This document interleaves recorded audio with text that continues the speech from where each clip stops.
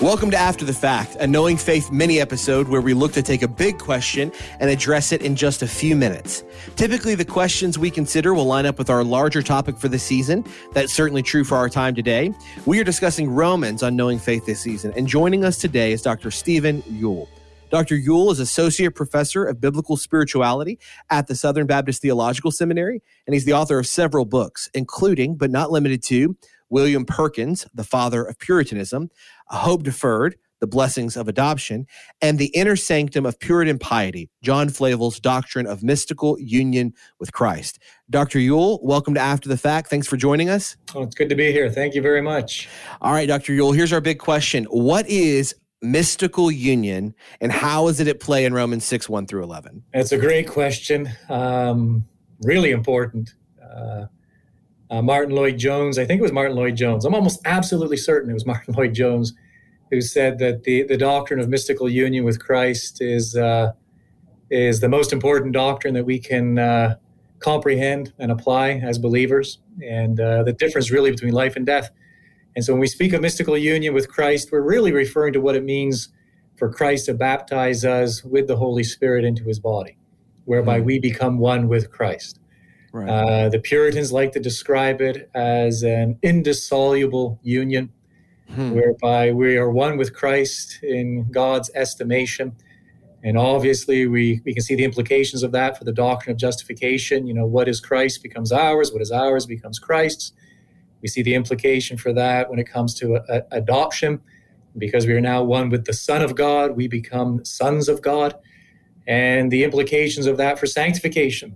Very significant, that because we are one with Christ, we are one with him in his death, burial, and resurrection, legally so, but also practically so, because of the indwelling presence of the Spirit of God. Christ's death, burial, and resurrection become realities in our lives that are to shape our attitude towards sin and temptation.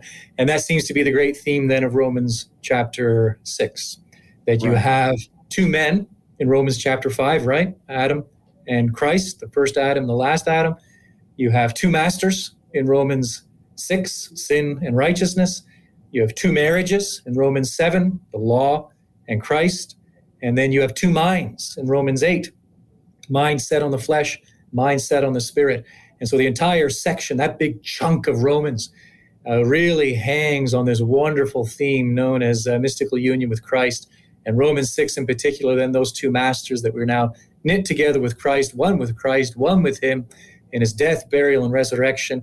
And we are now called as Christians to act like it, live it out in our 24/7 daily approach to the Christian life. Yeah.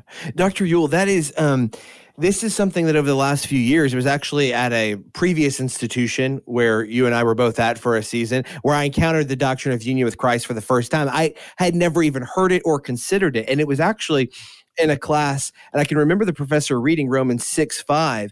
And I think for our listeners, maybe this is the mystical part of the doctrine of mystical union. But in Romans 6:5, it says, "For if we have been united with him in a death like his, we shall certainly be united with him in a resurrection like his." And Paul's use of this union language, particularly when it refers to the actual historical works and events of the Son of God, Jesus Christ, I think that Christians, and I think that thoughtful Christians and people who want to believe that we are in Christ Jesus, they struggle with this because it feels like, in what way am I united to Jesus in death and resurrection? Aren't these historical events that happened real time with the real Son of God, Jesus Christ? In what way can it be said that I'm united? Is that the mystical part of the doctrine of mystical union, where it just feels like, listen, it's I feel like maybe it was Bavinck or maybe it was Berkhoff that said a dynamic and vital union that we share with Christ. Is that what this is playing at? Because it can sometimes feel like almost ethereal to talk about union with Christ. Almost just abstract. Yeah, that's a really important question as well. And maybe it is worth backing up just a little bit. That word mystical, it can be misleading, right?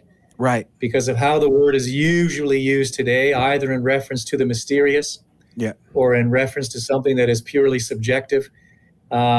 Mystical union with Christ, as used sort of in a Reformed tradition, is referring to the work of the Holy Spirit, the experiential work of the Holy Spirit in the life of the believer. So there's nothing mysterious about it. It is rock solid. It is being brought into union with Christ by virtue of the Holy Spirit's indwelling presence in us.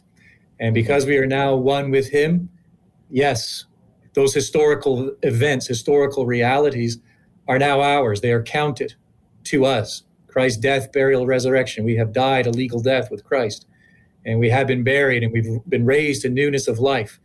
And yet then that vitality, that vital part of the union, whereby the Spirit of God now dwells in us, and by means of the Word of God makes the Word come alive. That which the Spirit has inspired, he now illumines. And we are filled with the Spirit, filled with the Word of God. And there is then that experiential knowledge of the things of God flowing from that vital union with Christ by means of the Holy Spirit. So, Dr. Yuill, Paul ties this doctrine into the topic of baptism. So let me just ask us one question kind of to land the plane here. Is our union with Christ affected at baptism? Because somebody might read this passage and think, well, I don't enjoy mystical union with Christ until I've actually received water baptism. But that's not the case, right? No, I don't think that's where Paul's going in Romans 6. I think certainly water baptism in many ways is a wonderful picture of the reality of union with Christ, that we enter into the waters of baptism, we're buried with him in baptism, and we emerge, and all of that's being expressed, that we're now one with him in his death, burial, and resurrection. But the actual act of water baptism itself isn't affecting this. It is declaring it, proclaiming it, illustrating it, exemplifying it. But this is actually a reality we enter into through faith, whereby Christ takes hold of us by the Holy Spirit. We take hold of Christ through faith. Therefore, we become one with him. Christ baptizes us with the Holy Spirit into his body.